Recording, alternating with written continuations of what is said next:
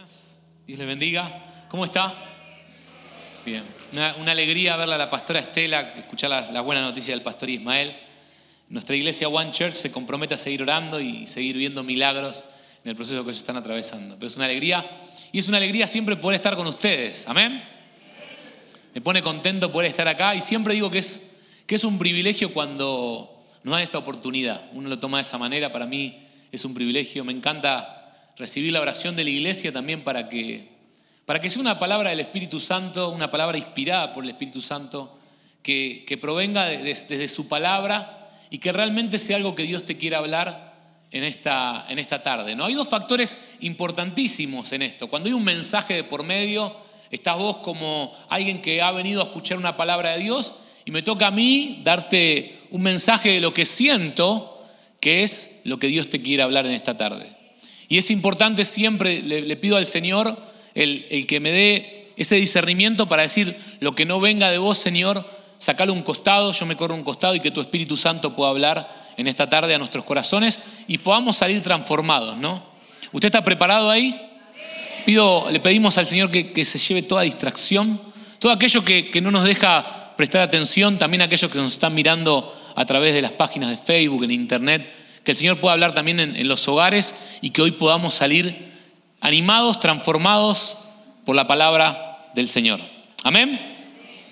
Bueno, viendo que la iglesia está preparándose también para regresar al colegio, me sumo a esto que es regresar al colegio y el mensaje de hoy le puse clases de computación. Sé que el pastor Joey también estuvo predicando a la mañana, pero el título es clases de computación, cómo actualizar nuestro sistema operativo. Clases de computación, cómo actualizamos nuestro sistema operativo, actualizando nuestro sistema operativo. Cada semana uno viene a la iglesia, ¿no?, en busca de un mensaje. Uno viene esperando un mensaje de parte del Señor. Y entonces llegamos, y es el lugar donde uno quiere recibir esa palabra que se vuelve un refrigerio para enfrentar un nuevo día, para enfrentar a nuestro enemigo. Intentamos seguir preceptos que nos lleven a poder cumplir la voluntad de Dios. Su palabra es una guía para nosotros. Y libramos una batalla todos los días en diferentes sectores de nuestra vida. Puede ser que vos mañana te toque volver a tu trabajo y vas a librar una batalla ahí. O sea que estás librando una batalla y todos sabemos que hay una batalla espiritual, ¿no? Pero a veces o creemos que es con personas, con problemas, con tu entorno, con el lugar en el que estás, en tu trabajo, ¿no? Si trabajás en la calle, entras como en una jaula, cada día es algo diferente lo que te pasa. Las cosas a veces no se te dan en bandeja, por ahí no vas con toda la energía. Mañana te levantás y en la mañana pensás, otra vez tengo que ir al trabajo, o tenés un problema interpersonal con alguien. Mismo puede ser si sos un joven en tu universidad, en el lugar que te toque estar, ¿no? Uno siente que enfrenta una batalla todos los días, en tu hogar, con tu familia. Puede ser que tu familia no conozca al Señor, o puede ser que conozca al Señor, pero que haya eso que se siente, esa tensión en el aire. En tu matrimonio puede ser que estés librando una batalla. O puede ser que estés librando una batalla con tu grupo de amigos, personas que te rodean, que te quieren arrastrar a otra manera de vivir. O pensamientos que ellos tienen. Y por último, puede ser que estés librando una batalla en tu vida privada. Porque si hay algo que todos tenemos en común, todos estamos librando una batalla. Y la Biblia dice, ¿no?, que la batalla no es contra sangre y carne, aunque a veces parece. Todos los días, los que estamos en este lugar, estamos librando una batalla. Como te decía recién, puede ser que sea en tu vida privada, en las cosas que nadie ve. Esas batallas de las cuales has sentido que has perdido una y otra vez. Y de las cuales no se habla mucho, ¿no? Esas batallas que nos avergüenza. Todos los que estamos en este lugar, como te dije recién, tenemos algo en común. Y es que estamos librando una batalla. Y por un momento quiero que te quedes en este lugar, en el lugar de la batalla. Y pienses, ¿cuál es la batalla más grande que tengo que librar? ¿Cuál es la batalla más grande que tengo que librar? La batalla más grande que todos estamos peleando es la batalla en nuestra mente. Es acá. Todo comienza en este lugar. Todo lo que pasa en nuestra vida se gesta en esta azotea, en esta terraza, en este lugar, en nuestra cabeza, donde tenemos nuestro cerebro físico, pero tenemos esa mente que piensa, ¿no? Puede ser que estés sentado en este lugar y me gusta decir esto, ¿no? ¿Qué pasaría si en este mismo momento proyectaran tus pensamientos? Por ahí vos dirías, no, está todo bien. Por ahí alguno tendría, no sé, un plato de fideos ahí con tuco. Yo siempre pongo la comida porque a esta hora me agarra hambre a mí, ¿no? Pero eso, no estoy pensando en los fideos con tuco, ¿no? Quedes tranquilo. Pedazo de carne, no es un chiste. Pero, ¿qué pasaría si en este momento proyectaran tus pensamientos? ¿Qué pasaría si fuera como una película y todos pudiéramos ver lo que estás pensando exactamente en ese lugar? Porque acá es la batalla en nuestra mente. Es la batalla más grande que libramos todos los días. Napoleón, alguien que conocía de guerras y de batallas, decía que él todos los días se levantaba y libraba la grande y más temible de sus batallas, que era consigo mismo. Porque la batalla está acá. Pero volviendo al tema de nuestra mente, donde se gestan nuestras acciones, todo, absolutamente todo lo que hacemos en nuestra vida comienza acá. Y Jesús dijo unas palabras, ¿no? Muy sabias. Dijo, amarás al Señor tu Dios, tomándose de Deuteronomio. Amarás al Señor tu Dios, dijo Jesús en Mateo 22, 37 y 38. Amarás al Señor tu Dios con todo tu corazón, con toda tu alma y con toda tu mente. Este es el primero y grande mandamiento. Jesús hace una separación acá cuando habla acerca del alma, de la mente, del corazón. Es como que separa al hombre, ¿no? Así como un hombre espiritual, un hombre con sentimientos, un hombre con razón, con mente.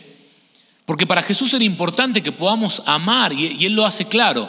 La mente tiene un papel súper importante en nuestra vida. Y nuestra mente puede ser hackeada. ¿Saben lo que es hackear?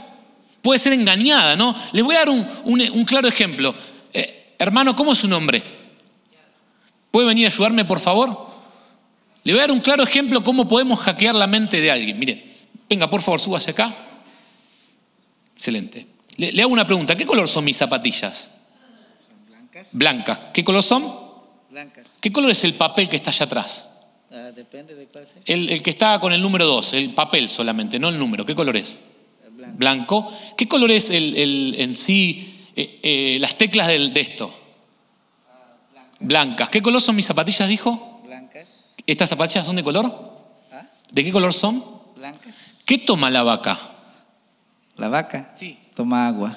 Ok, gracias. Bueno, esto lo hice, gracias hermano, muy inteligente el hermano. Esto lo hice, no me salió en este momento. Tengo que llamar a otro hermano, pero muchas veces cuando hago esto la gente dice leche. Posiblemente el hermano por ahí ya sabía o no, pero tomó un tiempo él para pensar. ¿Por qué? Porque nuestra mente, ¿a ustedes se hicieron este juego? Sí, un montón de veces de chiquito, ¿no? Hoy no salió, vamos a orar por el hermano, nada, es un chiste.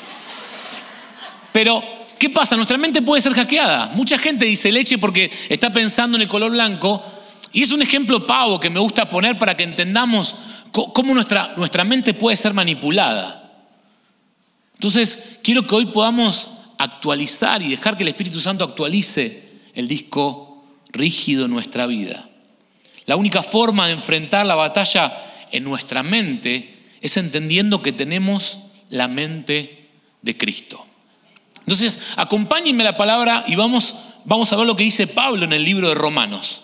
Romanos 12, 1 y 2 dice, por lo tanto, hermanos, tomando en cuenta la misericordia de Dios, ruego que cada uno de ustedes, en adoración espiritual, ofrezca su cuerpo como sacrificio vivo, santo y agradable a Dios. Y esta es la parte que me encanta, que dice, no se amolden al mundo actual, sino sean transformados mediante la renovación de su mente. Así podrán comprobar cómo es la voluntad de Dios, buena, agradable y perfecta. Pablo está diciendo, no se amolden al mundo actual, iglesia de Belmont, sino sean transformados mediante la renovación de su mente y así podrán comprobar cómo es la voluntad de Dios buena, agradable y perfecta. Pero por momentos pareciera que no estamos dejando que el Espíritu Santo renueva nuestra mente. Puede que olvidemos cosas básicas para que nuestra mente sea renovada. Y lo primero que te quiero compartir es que para que nuestra mente sea renovada tenemos que estar alineados con su palabra. Si vos querés conocer a algún autor de libros, lee sus libros y vas a entender su forma de pensar. Desde el Génesis, el Señor nos enseña, hasta Apocalipsis, el Señor nos enseña y nos deja impregnado su carácter, su manera de pensar. Dice en 1 Corintios 2, dice: yo mismo, hermanos, cuando fui a anunciarles el testimonio de Dios, no lo hice con gran elocuencia y sabiduría. Me propuse más bien, estando entre ustedes, no saber cosa alguna, excepto de Jesucristo y este crucificado, decía Pablo. Lo único que sabía Pablo era acerca de Jesús y este crucificado. Porque es lo único que nosotros debemos saber, es lo único que debemos llenar nuestra mente. ¿Cómo conocemos a Jesús? ¿Cómo sabemos de Jesús? A través de su palabra. Él nos dejó la palabra como un manual de instrucciones para nuestra vida. Y de esa manera nosotros podemos dejar que el Espíritu Santo, a través de su palabra, renueve nuestra mente. Porque puede ser, y le voy a dar un claro ejemplo, ¿no? Puede ser que haya cosas que nosotros hagamos por costumbres, pero no están en la palabra de Dios. Hay cosas que no son malas. Nosotros tomamos y vamos en un momento a celebrar y a conmemorar la sangre y el cuerpo de Cristo, la Santa Cena, la Cena del Señor. ¿Cuántas veces lo hacemos? Una vez por mes. ¿Sí? En ninguna parte dice en la Biblia que lo tenemos que hacer una vez por mes. ¿No hay ningún problema con hacerlo una vez por mes? No. ¿Hay algún problema con hacerlo dos? No. ¿Todos los fines de semana? No. El problema está cuando nosotros queremos poner ciertas tradiciones como, no se puede hacer 2 veces. No está en la Biblia. El Señor no dice nada acerca de esto. Pero como una tradición lo hacemos una vez por mes. Nosotros también lo hacemos una vez por mes. ¿Está mal? ¿Está bien? No. Está mal cuando nosotros queremos poner una tradición humana alineada a la palabra de Dios y la palabra nos da instrucciones de eso. Dicen, hagan esto en memoria de mí. ¿Podemos hacerlo todas las semanas? Sí, por supuesto. ¿Se entiende? Cuando nuestra mente está marcada por preceptos humanos y no por su palabra. Es por eso que es tan importante estar empapado de su palabra. Y como te dije, el enemigo está siempre queriendo hackear nuestra mente. El enemigo está siempre queriendo manipular nuestra mente. Y desde el inicio, y en Génesis encontramos muchos ejemplos, vemos cómo el enemigo se acerca a Adán y Eva. Dice Génesis 3, pero la serpiente era astuta más que todos los animales del campo que Jehová Dios había hecho. La cual le dijo a la mujer, ¿con que Dios os ha dicho no comáis de todo árbol del huerto? Y la mujer le respondió a la serpiente, del fruto de los árboles del huerto podemos comer, pero del fruto del árbol que está en medio del huerto, dijo Dios, no comeréis de él ni le tocaréis para que no muráis.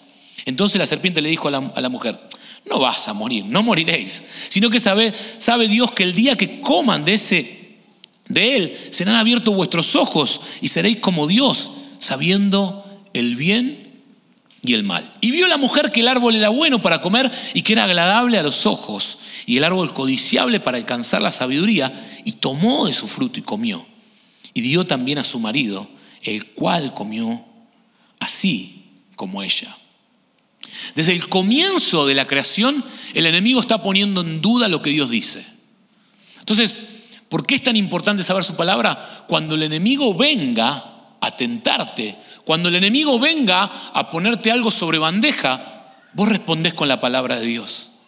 Acá Adán y Eva, el enemigo puso en duda, ¿Dios dijo que se van a morir? No se van a morir.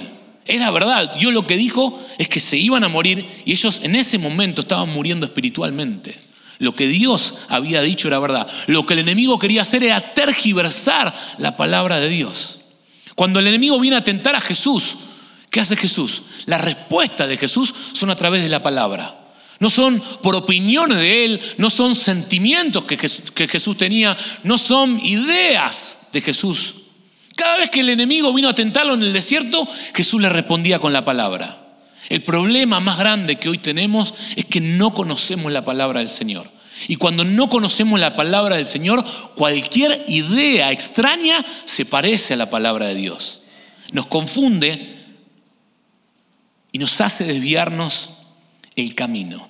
Por eso es tan importante que entendamos que todo comienza en la mente y en la renovación de nuestra mente al estar alineados con su palabra. No se trata de lo que siento o lo que escucho. No nos guiamos por lo que vemos o sentimos. Nos guiamos por la única palabra de verdad que es la Biblia, que proviene de aquel que es la verdad, Jesús. No hay otra verdad que su palabra y Jesús. Por eso es tan importante que estemos alineados con su palabra. Y volvemos una vez más a reafirmar la misma verdad. Tenemos que leer y conocer y escuchar su palabra. Y no solamente escucharla, sino ponerla en práctica. Dice Santiago 1, no se contenten solo con escuchar la palabra, pues así se engañan a ustedes mismos. Llévenla a la práctica. El que escucha la palabra pero no lo pone en práctica es como el que se mira el rostro en un espejo y después de mirarse se va y se olvida enseguida de cómo es. Pero quien se fija atentamente en la ley perfecta que da libertad y persevera en ella, no olvidando lo que ha oído, sino haciéndolo, recibirá bendición al practicarla. No sean solamente oidores de la palabra, sino también hacedores de ella. Si nosotros venimos cada domingo, nos sentamos, escuchamos y salimos, qué linda palabra que trajeron hoy, pero no hacemos nada con eso, no tiene sentido. Hay como decía al principio, hay un mensaje, hay un receptor y después de la recepción a través del Espíritu Santo debemos ponerla por práctica. Entonces cuando salimos hoy debemos dejar que el Espíritu Santo trabaje en nuestra mente y empezar a pensar, necesito alinear mis pensamientos con la palabra de Dios. Esto que estoy pensando, ¿está alineado con lo que Dios quiere? Porque a veces cuando alguien hace algo, nuestro pensamiento inmediatamente es algo negativo. ¿Por qué está haciendo eso? ¿Cuál es su intención? ¿Cuál es su motivación? ¿Qué dice la palabra? En esto pensad, en todo lo justo, en todo lo amable, en todo lo que es de buen nombre. Ahora yo te pregunto, y no quiero que me respondas, pero respondete a vos mismo. ¿Cómo son tus pensamientos? ¿Cómo son tus pensamientos? ¿A dónde te llevan tus pensamientos? No te olvides, todo comienza ahí. Si tu vida está cargada de pesimismo, todo lo que vas a pensar, todo va a estar mal. Vas a venir a la iglesia así, otra vez esta canción, otra vez este pastor, siempre el mismo, invitan. El Señor te está hablando, ¿viste? ¿Por qué? Porque está acá todo. Ahora, cuando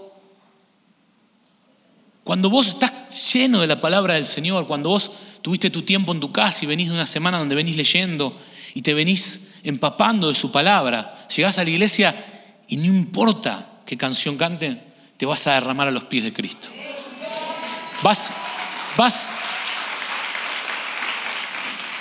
a escuchar al predicador, por más que no sea un buen predicador, vas a salir transformado por su palabra. Porque no se trata de quién está acá arriba. Se trata de la condición de nuestro corazón y de la manera que nosotros trabajamos en nuestra mente. A mí también me puede pasar, otra vez tengo que ir a predicar a Belmo. Nunca me pasa eso. Y se lo puedo decir con total seguridad y sinceridad. Yo vengo contento, alegre, porque entiendo que el Señor nos quiere acá y estamos colaborando en este tiempo, ayudando, mientras los pastores están viviendo un proceso y todos estamos apoyando en oración. Pero depende como vos pienses, es como vas a actuar. Por eso es tan importante, y esto muchas veces y me estoy yendo un poquito por una tangente, pero me gusta a veces. A veces es muy importante a los creyentes de años recordarnos esto, y me incluyo, ¿no? Porque como creyentes de años tenemos momentos que hemos vivido, momentos que decimos, ¿te acordás aquellas épocas? Y como que parecen que fueran las mejores. Encapsulamos esos momentos y lo ponemos como una cápsula en nuestra mente y nada puede tocarlo. Ahora, ¿qué estamos haciendo con eso que estamos poniendo en nuestra mente? Que está bueno honrar el pasado y todo lo que vivimos, pero estamos ocupando espacio para lo nuevo que Dios tiene. Y no hay lugar cuando tu mente, tu disco rígido está ocupado. Pero cuando vos dejás que el Espíritu Santo diga, yo quiero hacer algo mejor, mucho mejor de lo que vivimos, mucho mejor. No, pero yo tengo esto. Y estamos aferrados a tradiciones, a cosas que hemos vivido años atrás. Y el Señor te quiere algo nuevo. Si no, pero yo estoy bien con esto. Pero eso ya es viejo, es como el maná. Todos los días había que levantarse e ir a buscarlo, porque si guardaba se pudría. Es un ejemplo espiritual para nuestra vida. La palabra de Dios es como maná para nosotros. Es todos los días. No es que podés guardar, sí de alguna manera podés guardarla en tu corazón, dejar que escudriñe tu corazón la palabra de Dios y que eso dé fruto. Pero ahí a guardarte momentos, decir, no, ¿te acordás los tiempos cuando hacíamos esto y hacíamos? Oh, Dios es un Dios de hoy. Dios no está limitado a lo que hizo antes. ¿Sabes por qué los tiempos de hoy no son como los de antes para vos? Porque vos todavía estás viviendo en el pasado y no podés ver lo que Dios está haciendo en el presente. Deja que el Espíritu Santo renueve tu mente para poder disfrutar todo lo que Él tiene para vos.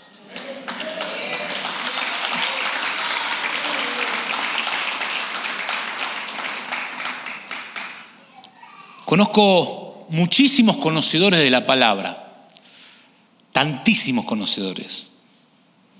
Pero a veces escasean los practicantes, ¿no? Efesios 6 dice, habla de la armadura, ¿no? Dice, sobre todo tomen el escudo de la fe, dice Efesios en el versículo 16. 6:16 dice, con que podáis apagar los dardos del fuego del maligno. Antiguamente los dardos del fuego del maligno, o en las guerras, mejor dicho, del enemigo, eran como unas cañas que se les ponían cosas adentro para poder tirarlas y que caigan en algunos techos de paja y de esa manera expandir el fuego. El enemigo es igual. El enemigo te va a tratar de poner dardos. Y tenemos que estar atentos a esto, iglesia. Por favor, alinea tu mente con la palabra de Dios y cuida que los dardos del maligno no entren. Porque el enemigo a veces usa personas y te planta una semilla. No sé si alguna vez te pasó. A mí me ha pasado muchísimas veces, he aprendido esto con los años. Todavía no conociste a alguien y alguien viene y te dice algo negativo. No, este hermano es así. Y ya está, para vos es el hermano así. Yo me voy a poner de ejemplo. Alguien te dijo, no, el pastor Luca, no. No, sabés, el pastor Luca. Y vos ya me viste así. Ya no cambiás la manera que me ves. Porque dejaste entrar algo que no venía de parte del Señor. O fulano o mengano te dijo algo de sultano y vos lo dejaste entrar y ya modificó. ¿Cómo prevenimos esto? No me hables, hermano, de otros. No me hables. Blindá tu mente, blindá tu corazón. Porque hay gente que tiene la capacidad, y a veces es familia, que tiene la capacidad de decirte algo y envenenar tu mente y tu corazón. No dejes que eso entre en tu corazón. Deja que el Espíritu Santo renueve nuestra mente. Y esto me da pie a esto que te quiero decir como segundo punto, ¿no? Que debemos cuidar nuestra mente. Debemos entender que muchas veces cuando la Biblia habla de corazón, se está refiriendo a algo mucho más extenso. Cuando la Biblia utiliza la palabra corazón, en algunos casos encontramos un vocablo hebreo que es levat. Corazón también usado figurativamente como sentimiento, la voluntad o incluso el intelecto. ¿Por qué te quiero decir esto? Porque Proverbio dice, sobre toda cosa guardada, guarda tu corazón, porque de él mana la vida. El hombre más sabio que conocemos en la historia bíblica o en la historia general fue Salomón.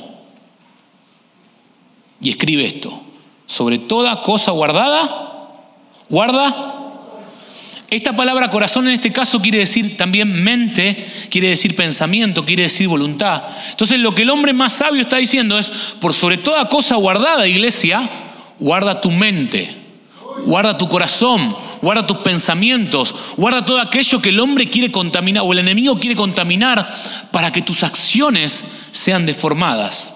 No dejes que nada o nadie ingrese en tu mente. No le des lugar a cosas vanas, a contaminar tu mente. El enemigo plantó un pensamiento en la humanidad. Mejor dicho, el enemigo plantó un pensamiento en un hombre que afectó a toda la humanidad. Le dijo a la mujer, ¿qué dijo Dios? ¿Que iban a morir? No van a morir. Como la mujer y el hombre en ese momento no tenían claro, no tenían la convicción de lo que Dios había dicho, comieron. Y hoy en día él sigue usando la misma estrategia. No es tan malo esto, hermano. Dios no se va a enojar por esto. No es tan así como dice la Biblia. Todos lo hacen. Esto a mí no me afecta. Mirar esta película a mí no me afecta en nada. Y cuántas cosas más, ¿no? Podríamos enumerar.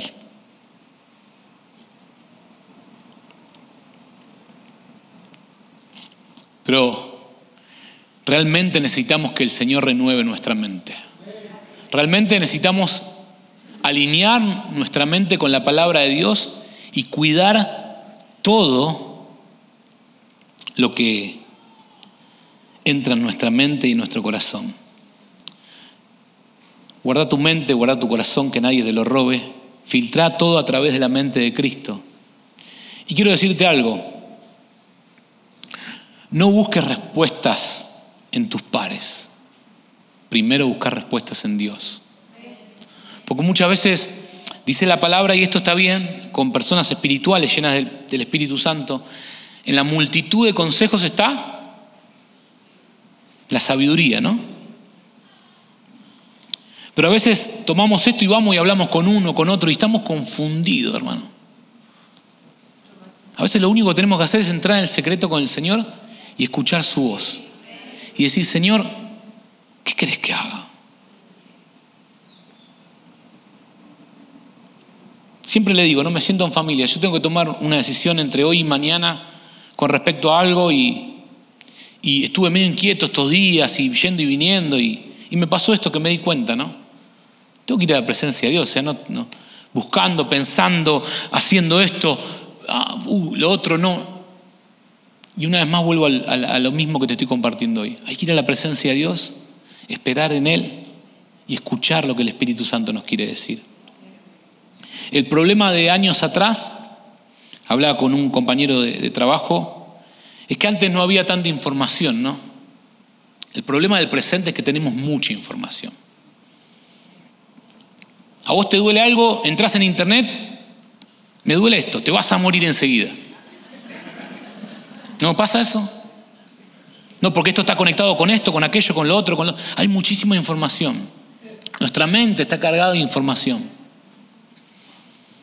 Vamos a internet, YouTube, escucho a este que habla del tiempo del fin, escucho a aquel que habla del tiempo del principio, escucho al otro que habla del diluvio, escucho al otro que habla de los ovnis, escucho al otro y salí con una ensalada rusa. Venís el domingo acá y ya ni sabes si sos cristiano, mirá, te digo. Porque dejamos entrar mucha basura en nuestra mente.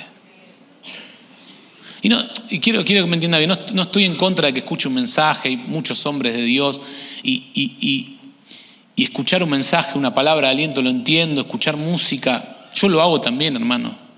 Lo que estoy hablando es cuando dejamos entrar cosas en nuestra mente, y un día estamos corriendo porque Jesús viene pronto, y un día estamos corriendo porque Jesús todavía no viene, y un día estamos corriendo por esto, y uno tiene que ir a la palabra y saber lo que dice la palabra acerca de esto, de los tiempos del fin, que son reales, sí son reales. Pero para cerrar con la última parte, ¿no? Y con lo último que te quiero compartir acerca de transformar nuestra mente, es que tenemos que entender que ya tenemos la mente de Cristo. Dice, en cambio, al que es espiritual, lo juzga todo, aunque él mismo no está sujeto al juicio de nadie. Porque ¿quién ha conocido la mente del Señor para que pueda instruirlo?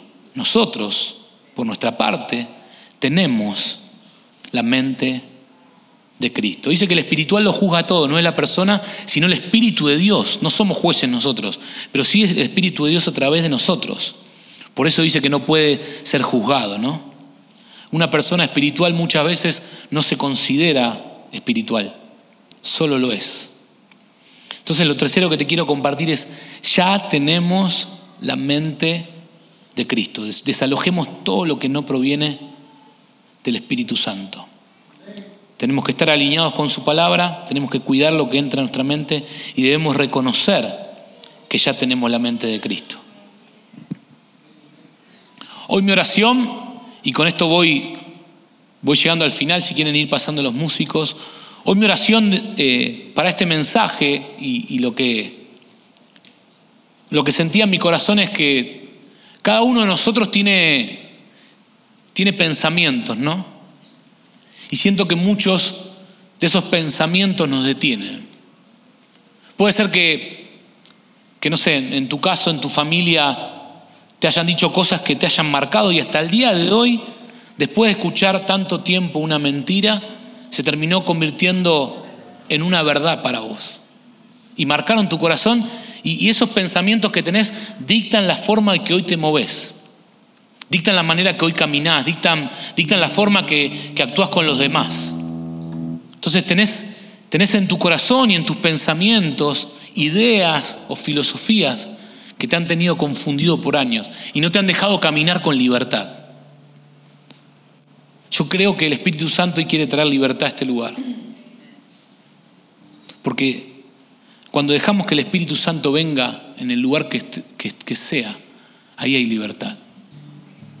Y hoy lo que quiero hacer, iglesia, es que dejemos que el Espíritu Santo entre en nuestra mente y renueve nuestros pensamientos.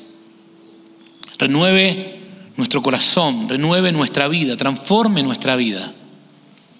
Y cuando pensamos, como te dije al principio, que el enemigo a través de un hombre y poniendo un pensamiento en ese hombre quiso frustrar toda una humanidad, Dios a través de su Hijo trajo renuevo, restauración, perdón y salvación. Es por eso que este es un buen momento para recordar y como punto principal de dejar de renovar nuestra mente, es un buen momento para recordar lo que Jesús hizo por nosotros.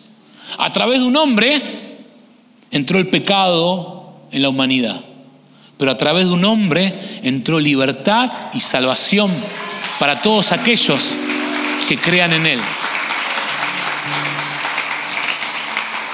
Entonces ahí donde estás, yo te invito a que te pongas de pie por un momento. Ponete de pie en ese lugar y vamos a pedirle al Señor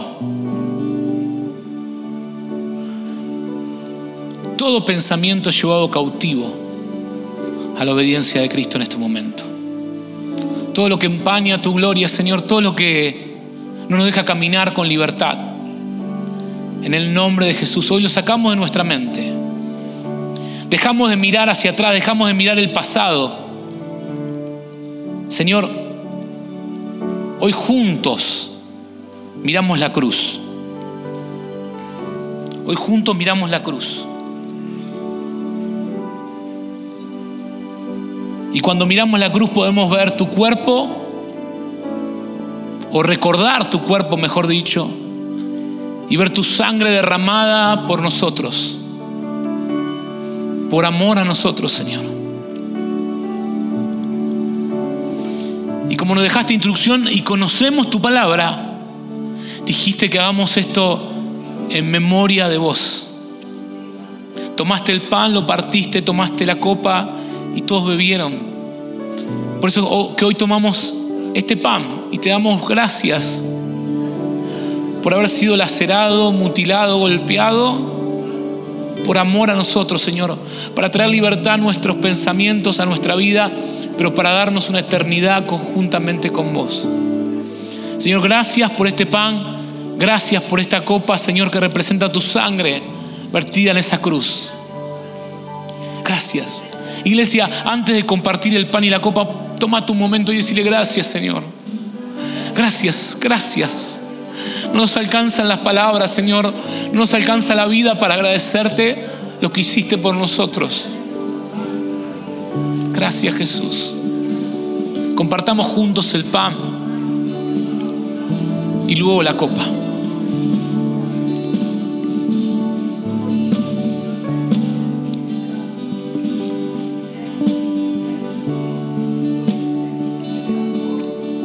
Gracias, Jesús. Levanta tus manos, iglesia, y deja que el Espíritu Santo llene este lugar, llene tu vida, transforme tu mente, transforme tu corazón.